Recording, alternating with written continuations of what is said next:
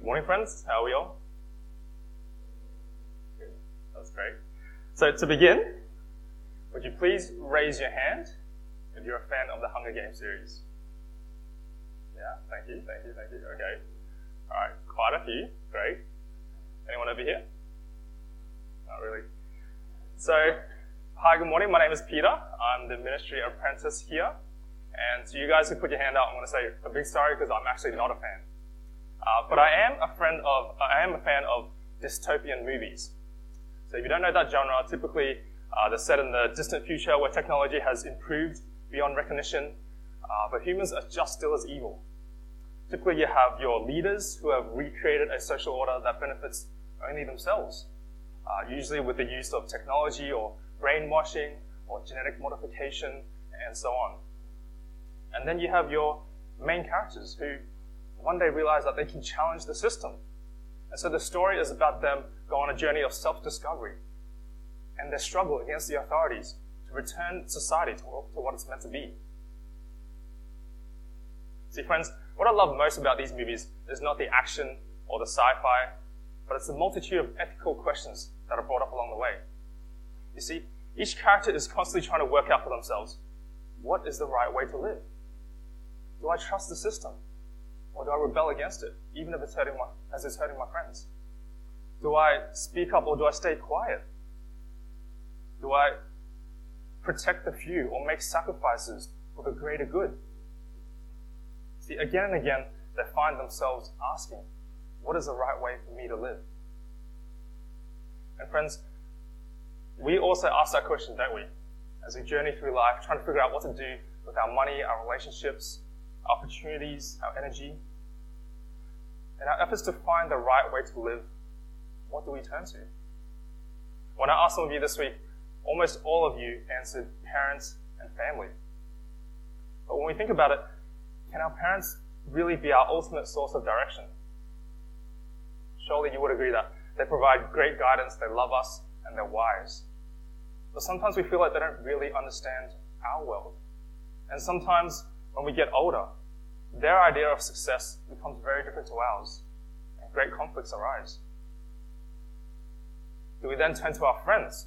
But more often than not, they're no more experienced than we are in what we're going through.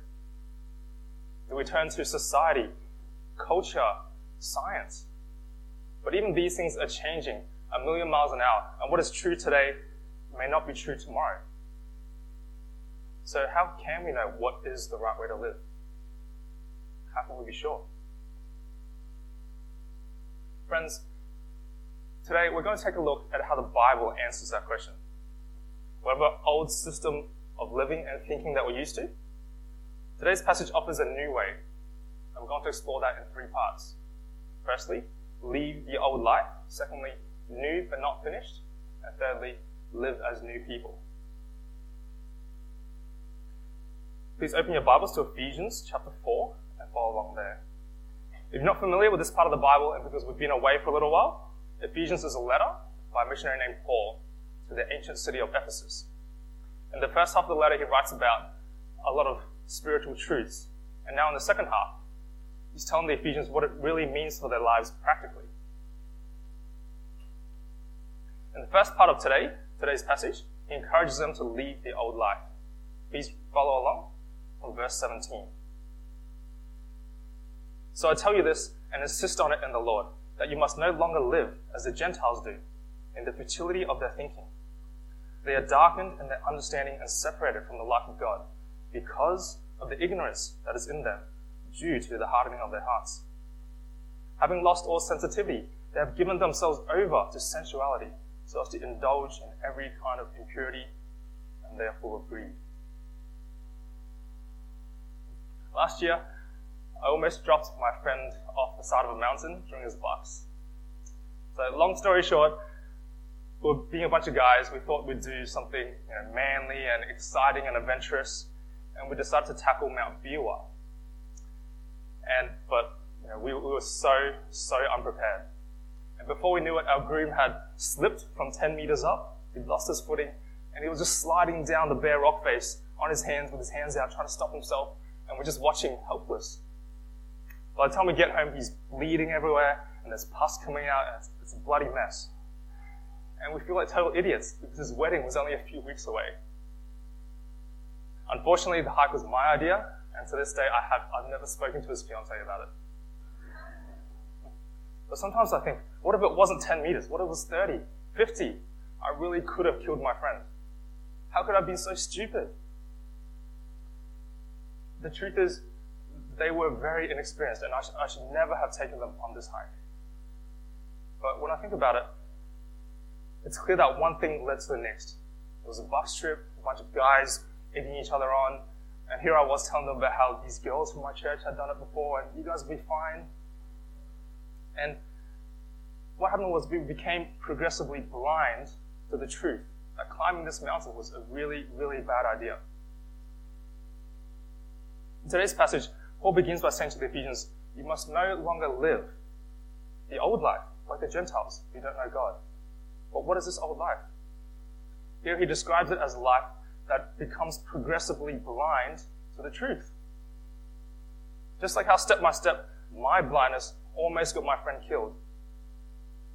Paul is saying that the old life without God is a step-by-step progression towards very dire consequences. This is the old life that we all need to leave behind. If we look closely, we'll see Paul use the joining words because and due to describe this progression. Paul says that people living the old life are separated from the life of God because of the ignorance that is in them, due to the hardening of their hearts. So when we put this into order, the progressive blindness begins with the hardening of the heart. The word hardening here can also mean blind or dull. This describes the loss of feeling and indifference, or the loss of sensitivity, as Paul puts it. Just like how I became desensitized to the dangers of climbing that mountain. Those who continue to sin become desensitized to the truth, to what sin is really doing in their lives, to the damage that it's doing. Number two, Paul says that not only have they become numb, they become ignorant of the truth. He also describes this as futility of thinking or darkening of understanding. The truth that I lost sight of was the reality of our climbing abilities versus how hard the mountain was. But those who live in sin lose sight of the truth of God, who He is, and who He created them to be. Thirdly, Paul says that this leads to separation from the life of God. Because God is our creator and sustainer, this means spiritual and eternal death. This is the ultimate consequence for those who live life apart from God. And fourthly, separation from God leads to a life given over to sensuality. And the next part can be translated as, so to indulge in every kind of impurity with a greediness for more. And so Paul's saying that this old life without God leads to an endless pursuit of passions and desires that can never truly satisfy. Friends, you might be thinking, well, I'm definitely not indulging in every kind of impurity. I don't think Paul is talking about me here. But if we take a good, honest look at some of the unhealthy and sinful habits of our lives, we may just see this old life at work. Maybe for you it's a gaming addiction, eating irresponsibly, shopping excessively, gossiping about people behind their backs, or just spending way too much time on Netflix. See, the more we do these things, the more we become desensitized, and it's just a normal lifestyle thing. Maybe you haven't been completely honest with your spouse. Or maybe you're sleeping with your boyfriend or girlfriend and that's what you're struggling with. Maybe you're covering up mistakes at work, finding dishonest ways to get through your studies. Or doing something questionable for financial gain. Or secretly viewing pornography. And we do these things because they feel good, right? But Paul is saying here, the more we do them, the more we become desensitized to the damage that they're doing to us, to our relationship with others, and our relationship with God. See, after losing that sense of danger, he says that we start to lose sight of the truth as well. And we know that we do that by making excuses for ourselves and rationalizing sins in our mind. Have listened to these following excuses and see if you use them in the past. We say, everyone else is doing it. Well, it's not really hurting anyone, is it? I haven't done this in a while. Maybe this one time is okay. I'm a single person. My life situation made me do it. Or someone else forced me to do it. If they didn't do the A, then I wouldn't have done B. At least I'm not doing something worse. I do so much good. I work so hard. Surely it's okay to have this one little sin. This thing helps me to relieve stress so that I can better love God and serve others again. And that's why I'm doing it. But friends, when we think like that, we're doing exactly what Paul is describing here. We're hardening our hearts, we're becoming ignorant to the truth, darkening in our understanding, futile in our thinking, and indulging in impurity with a greediness for more. This is the old way of life that we have to leave, because ultimately it leads to death. Notice also that when Paul wrote this to the Ephesians, he's calling them to no longer live this old life, not that they're still stuck in this old life. That means if you're a Christian today, you've been rescued from this old way of living that leads to death. You may still sin, but Paul is saying you've been given new life. So get serious about new living. Friends, if you're not a Christian today, as Paul's words can demonstrate to you that there is no hope and no future apart from God. But the good news is that you don't have to stay there. There is a better way of living.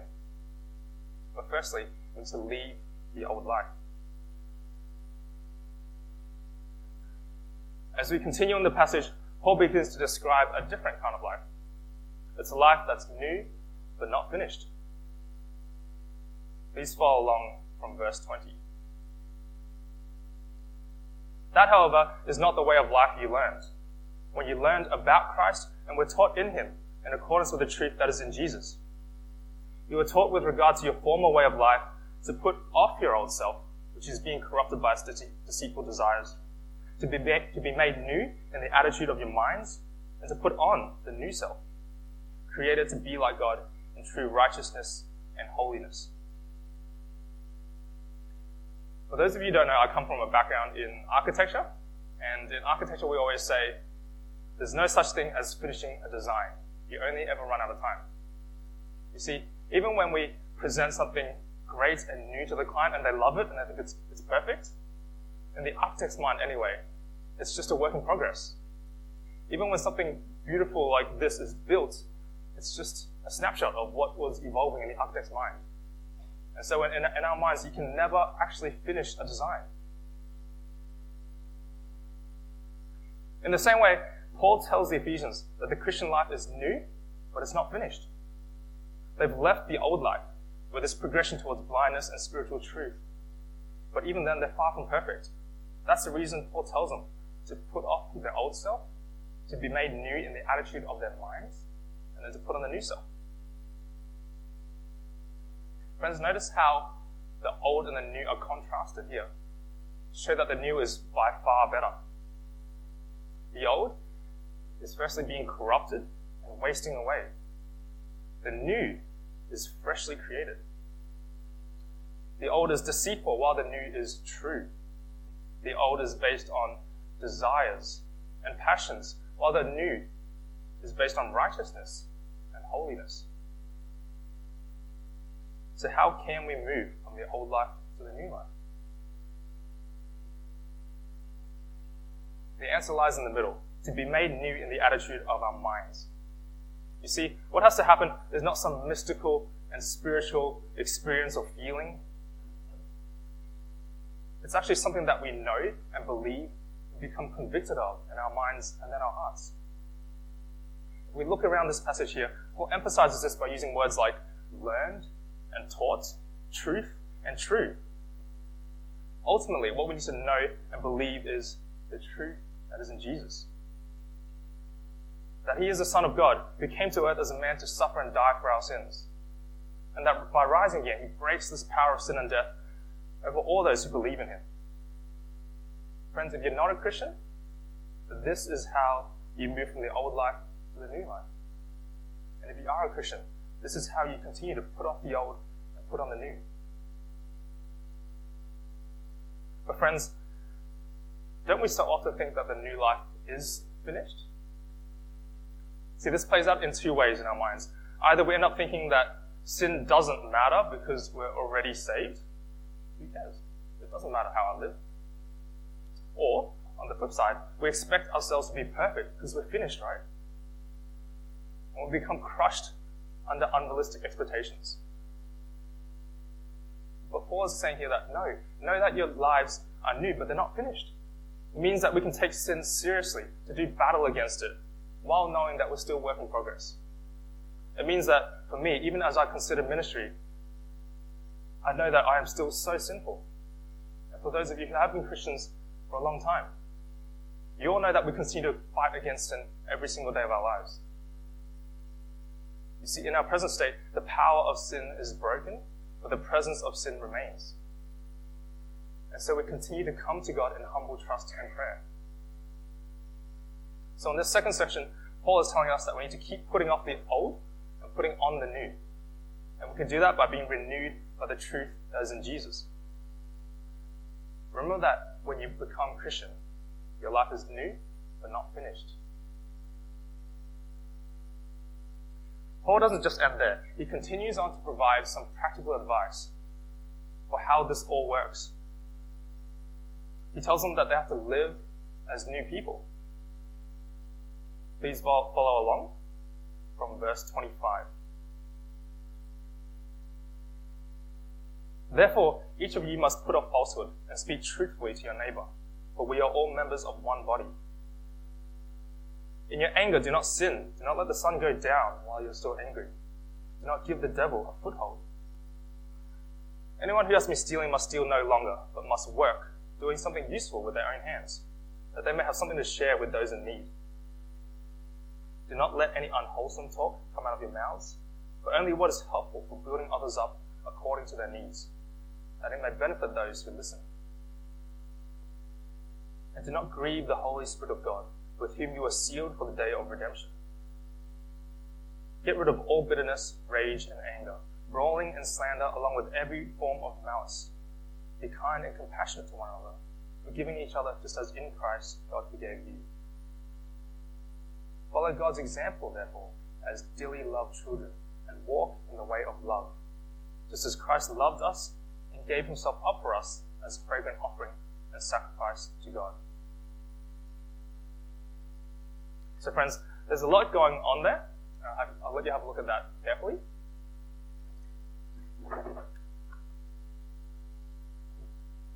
But we can see, but what we can see from this passage, and this very confusing diagram, I'll highlight, is that Paul talks about 4 new ways of living. He calls the Ephesians to live as new people, firstly in speech, in forgiveness, in generosity, and in sacrificial love. I'm not going to leave that there because it's too many colors and too confusing, but what I am going to do is step you through each of them and give us some very practical ways to live in each of these 4 areas. Friends, you're going to need your Bibles open because I'll be referring back to the text. And please stay with me as we get really practical because Paul does. Okay. So the first instruction that Paul gives in verse 25 is to put off falsehood and speak truthfully to your neighbor. This false speech may refer to flattery or lies or gossip, and generally not meaning what we say. But one specific area I think we can really improve on this is not masking criticism as jokes. You see, we have this tendency to see something annoying in somebody, and instead of confronting them and giving them constructive feedback, we make a joke out of it, right? For example, if I say to a friend, yeah, I'm really committed to church, but I'm always missing life group. And when I finally come, someone says to me, hey Peter, you're here. What a miracle. Praise the Lord. Is that a good thing to say? Well, it's actually really hurtful because aren't you indirectly accusing me of being flaky and uncommitted and maybe even unfaithful? Instead, what we can say to someone like that is, hey, I noticed you haven't been around. What's been happening? Are you okay? And when we have that conversation, let's be prepared to follow through with support that they need. See, I'm not saying that we can't joke around, but let's not mask what is actually really hurtful criticism as a joke. Secondly, in verse 29, Paul says, do not let any unwholesome talk come out of your mouths. The word here for unwholesome can also mean filthy or rotten. So like rotten fruit or filthy garbage. We need to find that type of unwholesome talk disgusting. Instead, what does he say should be coming out of our mouths? He says, only what is helpful for building others up, according to their needs, that it may benefit those who listen. Friends, so often we love talking because we want to voice our opinion. We want to ask for something for ourselves, or we just want to be funny. But Paul is saying here, don't speak what you want to say. Speak what others need to hear. The word benefit in verse 29 is actually the word for grace. So instead of speaking rotten garbage, our words should be gifts of grace to someone else. Friends, speak to benefit others. You might be thinking, what does that even mean? How can my words be gifts of grace? Well, one great way to do that is to speak God's promises to each other. And don't worry, you don't have to go to Bible college to be able to do this. At the back of my Bible, I have a list of verses for different situations that people might be going through. So say if a friend is sinning and really struggling, instead of saying to him, well, you better stop, or I hope you do better next time, which is not very helpful, I can instead open this up, have a read of Luke 15, which is the story of the prodigal son, and I can say to him, hey, I know you're really struggling, but hey, there's this story in the Bible of a son who does all the wrong things. But when he eventually comes back, his father embraces him and forgives him and takes him back with love. And that's how God sees you right now. And I'm praying that you'll be able to turn back to him. Or maybe you have a friend who's going through a really serious illness. And instead of saying something simply nice, like, I hope you get better soon, or something irresponsible, like, I know God's going to heal you, don't worry. Because we don't know for sure, do we? Instead, we can turn to passages like Psalm 23, where God promises that even though we walk through the darkest valley, we don't have to fear because he's there with us. And we can remind them of that promise and that truth. So in this way, we can speak God's known general will and promises, even if we don't know his specific will. How much more encouraging is that? So friends, to live as new people in speech, don't mask criticism as jokes, speak to benefit others, and speak God's promises. The second area that Paul instructs the Ephesians is forgiveness. Again, let me give you 3 ways we can be doing this. Firstly, in verse 26, Paul says, in your anger, do not sin. Do not let the sun go down while you're still angry. In the culture of the Bible, sundown was a time limit to pay wages for your workers. In the same way, we need to be bringing our grievances to God daily. Because later on in verse 31, Paul says that the internal brooding of bitterness, rage, and anger eventually spills over to outward verbal brawling and slander. So friends, if you're angry at someone today, I'd encourage you to put reasonable limits on that anger. Sure, realistically it might take weeks to resolve, but months and years of bitterness is far too long. And as Paul says in verse 27, it gives the devil a foothold in your life. Secondly, let's have realistic expectations. Verse 33 says that we should be kind and compassionate, or tender-hearted. All too often we struggle to forgive others, and maybe even ourselves, because we expect them and us to be perfect. And we think that because they're Christian, that they should know better. But let's remember that we're still work in progress, that our lives are new but not finished. Let's learn to lower our expectations and extend grace. Thirdly, Paul says that we should be forgiving each other just as in Christ God forgave you. In Matthew 18, Jesus tells the story of a servant who owed the king a great deal of money. And the king, in his grace, forgives him that huge amount. But the servant turns around to his fellow servant who owes him a tiny bit of money. and he's strangling him and trying to get him to pay him back. And that illustrates sometimes what we do. If we understand the magnitude of what Christ has forgiven on the cross for us, surely we can forgive our fellow human being.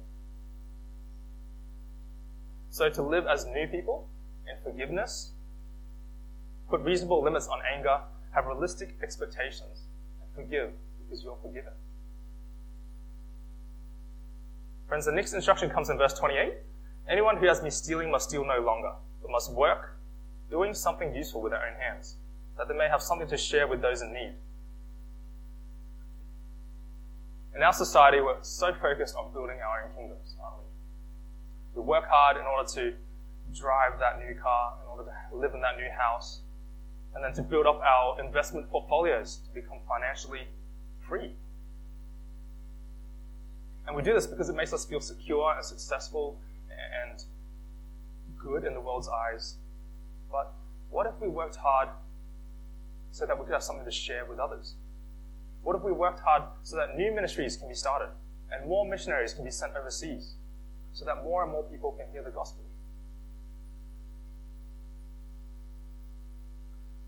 For me to be able to do my current apprenticeship, I had to raise financial support. And I can tell you I was blown away by the enormous amounts of money that some people gave to me. Now, why did these people do it? Did they see something in me? Well, I don't really think so, because even I'm not sure this is what I should be doing. And I think they did it because they believe that investing in the kingdom is far more valuable than investing in anything else in this world.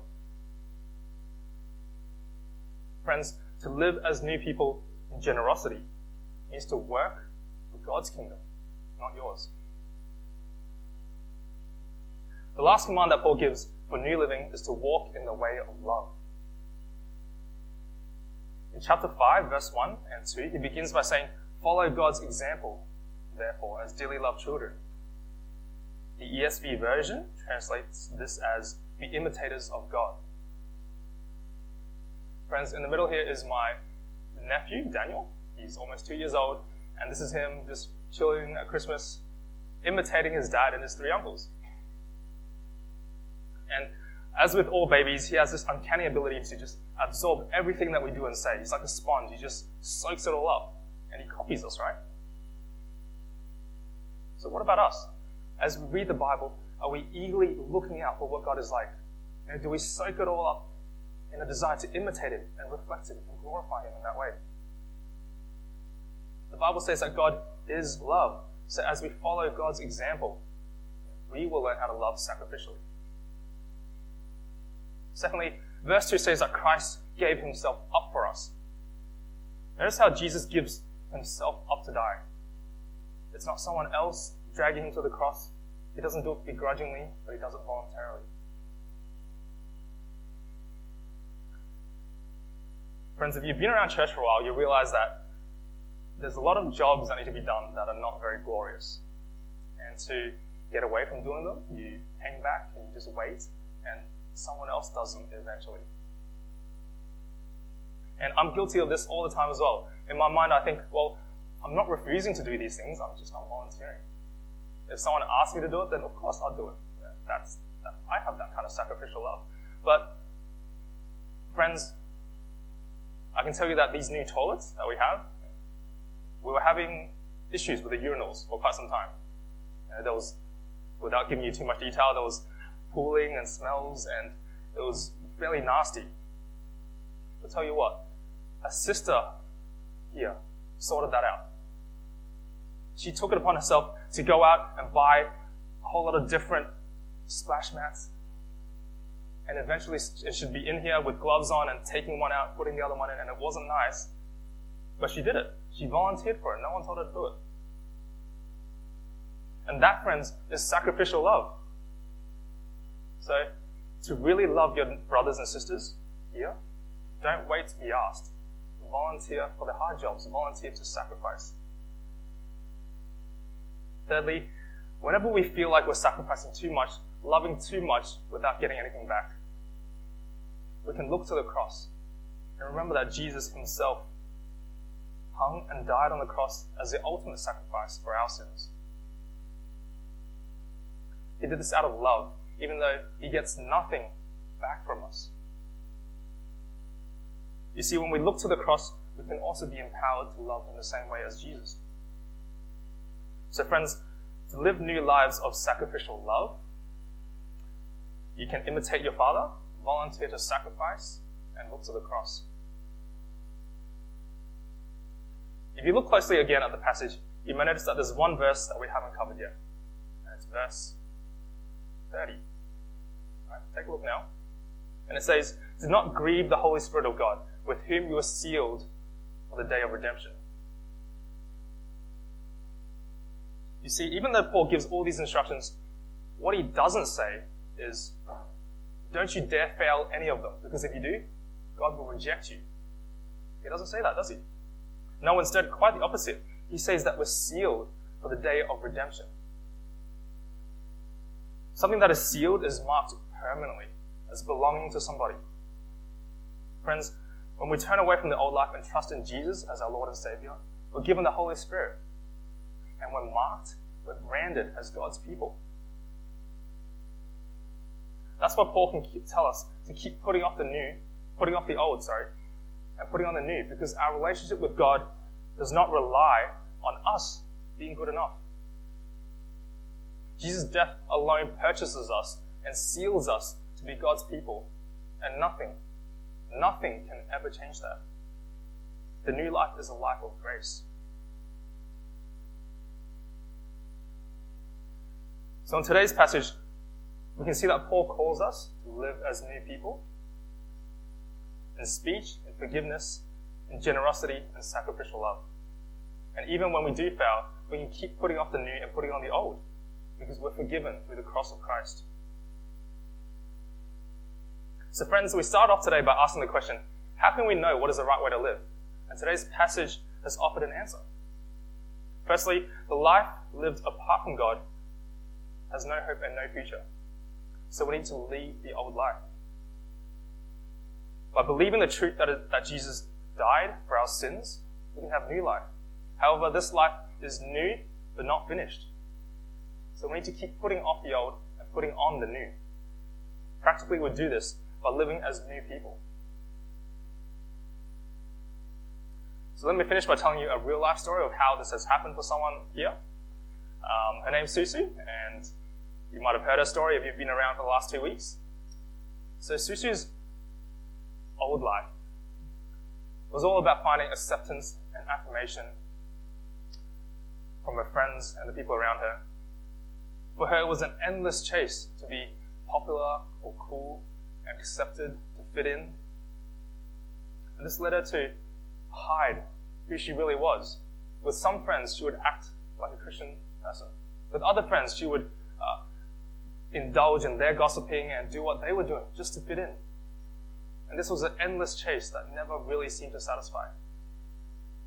But all that changed when she came to know Jesus. You see, when she knew the truth of what Jesus had done for her on the cross, that he knows all the parts of her that make her unpopular, all the parts of her that make her not fit in with anyone else. He knows all that, and yet he chose to love her, accept her, and die for her on the cross. And so, as she came to this new life, her baptism was a symbol of this immense break from the past. No longer did she have to seek affirmation from others and rely on them. But she could be free to know that she's loved, and she could just be who she really is. But even today, she shared that she still struggles with these thoughts. And she still has to depend on God to continually put off those old habits and put on her new Christ-like identity. And so day by day, she puts off the new old and puts on the new to become more like Christ in her life. Friends, if you're not a Christian today, you might be thinking, well, why do I want to live this way? Why do I need God in my life? Well, friends, I want to suggest that you need to be in a relationship with God because he loves you and he created you for that specifically. See, the life apart from him results only in an endless chasing of desires and passions that don't satisfy, and you may have experienced this. However, the new life that he offers is a life of hope and a life of truth. It's a new life that transforms our unwholesome talk to gifts of grace. It's a new life that empowers us to forgive because we've been forgiven so much. It's a new life that gives meaning and purpose to our jobs as we work for God's kingdom, not ours. And it's a new life that allows us to love sacrificially because of Jesus' ultimate sacrifice for us on the cross. Friends, I commend this life to you, not only as the right way to live, but as a great way to live.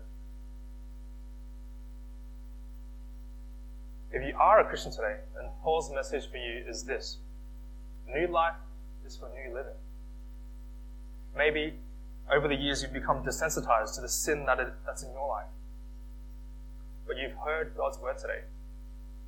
So start to recognize the patterns and the excuses of your old self.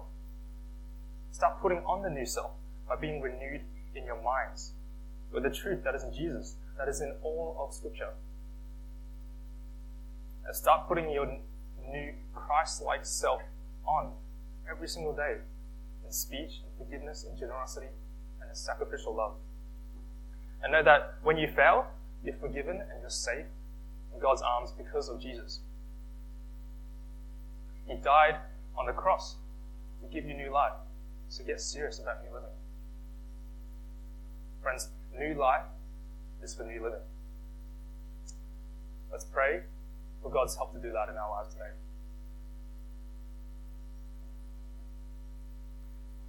Father God, we thank you for your Son Jesus, who died on the cross to forgive us our sins. Father, we come to you now in humility, because even though we have made that move from the old life to the new, so much of our old self still rules in our hearts. Father, please help us to see the excuses that we make for ourselves for the sin that's in our lives, that's causing destruction and hindering our relationship with you. Father, we pray for the truth of Jesus on the cross to come into our minds again and again, so that as we look to the cross, we can have new life. Lord, we pray that you help us to be serious about new living, so that we can become more like your Son day by day. In Jesus we pray, amen.